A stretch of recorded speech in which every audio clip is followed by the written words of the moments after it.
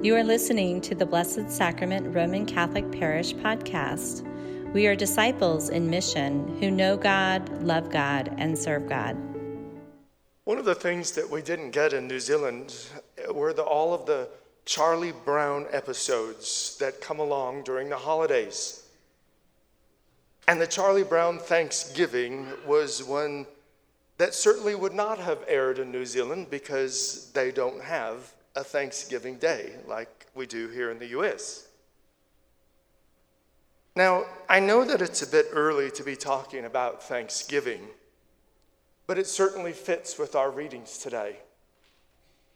Recall that in a Charlie Brown Thanksgiving, Charlie fixed the Thanksgiving dinner. When the guests arrived and made their way to the backyard for the feast, Linus led a group in prayer. Beautiful prayer if we listen to it. And he even detailed what Thanksgiving was all about, and especially the details of that very first Thanksgiving in 1621. But then it all goes to fun. Snoopy arrives, and he is laying out all of the food for this great feast of Thanksgiving. Let's see how his feast compares with yours. He puts out buttered toast, pretzel sticks, popcorn, jelly beans, and ice cream sundaes. Sounds good to me. I don't know about you. But then that precocious Peppermint Patty remarks in her sardonic voice, she says, "What kind of Thanksgiving dinner is this? Where's the turkey, Chuck? Don't you know anything about Thanksgiving dinners? Where's the mashed potatoes? Where's the cranberry sauce? Where's the pumpkin pie?" By the way, that's another thing we don't get in New Zealand is pumpkin pie. It's quite delicious, actually.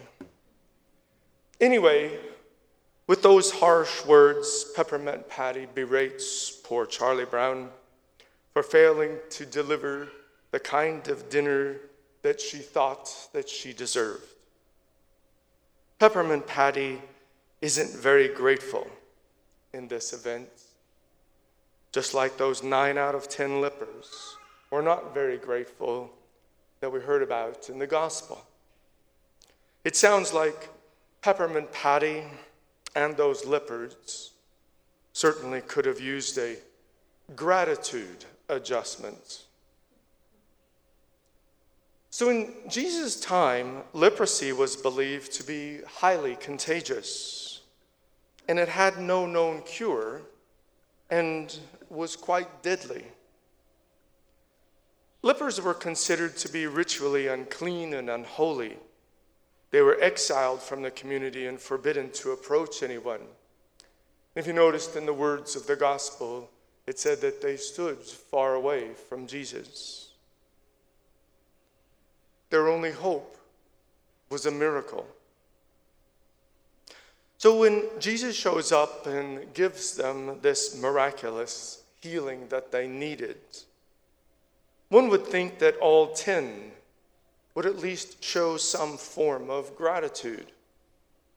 Instead, only one really did. Well, in this day and age, the lack of gratitude can disturb us so much because our sense of justice isn't on display in this account. And we hope that that one grateful leper will receive some sort of bonus for doing the right thing. Really, for doing what he should have done in the first place. Well, perhaps he did receive some sort of bonus, if you will. It may not just be quite evident to us. Gratitude can be defined as a feeling of thankfulness or appreciation. But it really goes much deeper than that. Gratitude involves both an awareness that we are loved and an appreciation of the love that we have received.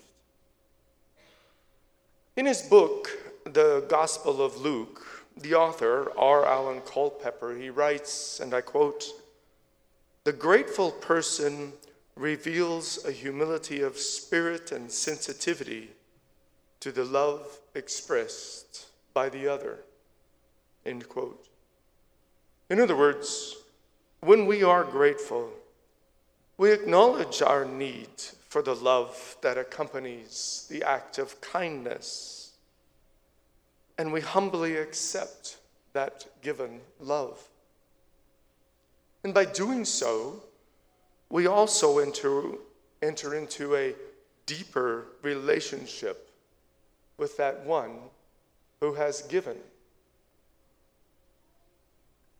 Ingratitude, on the other hand, reveals the self-centeredness or the attitude that I deserve more than I got.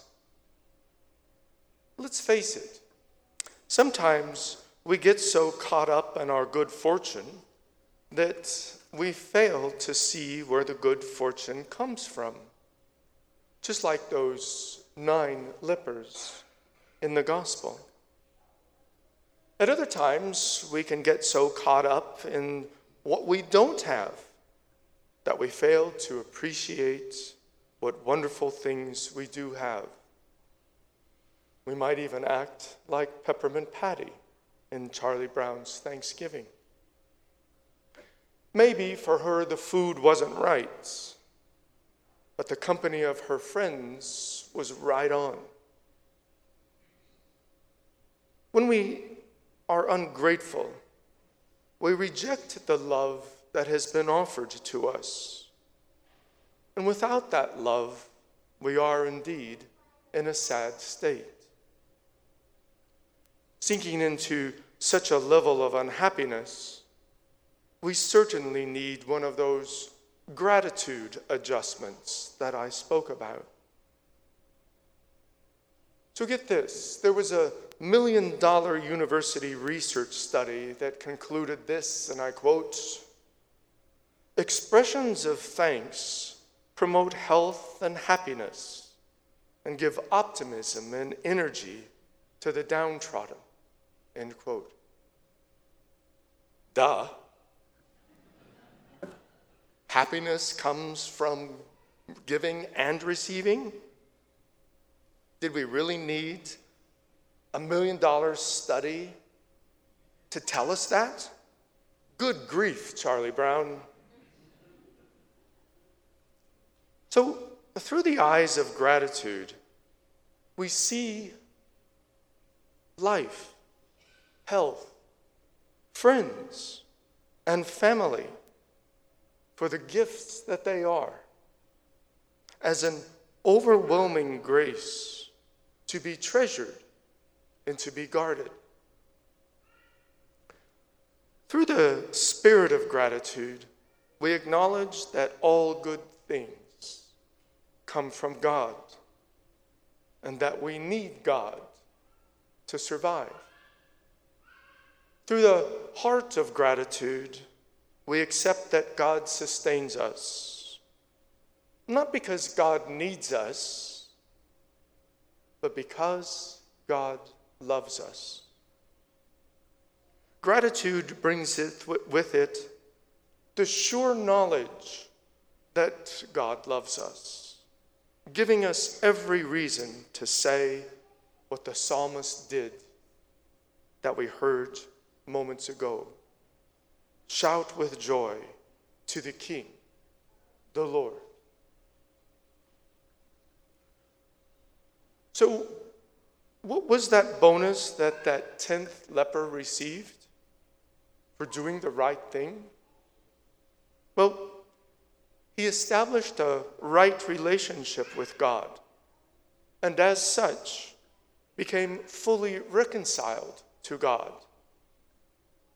His gratitude led him to a life-giving relationship with the one God, just like Naaman in our first reading. This attitude of gratitude secures us in a loving relationship with God and with each other.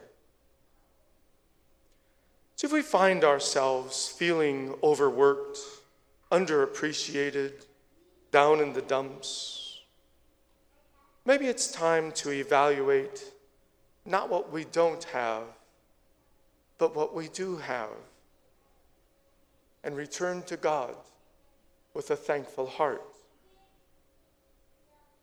Let us all take some time this week to acknowledge the many blessings that we have and give thanks to a God who loves us, a God from whom all blessings flow, as one of our most beautiful and traditional hymns reminds us.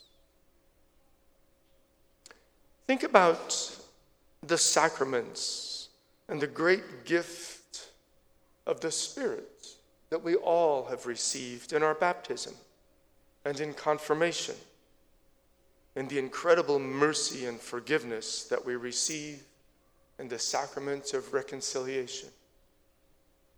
And in fact, in a few moments, we will have the opportunity to receive the greatest gift that the Father has ever given to us, the gift of his Son that we receive in the Eucharist.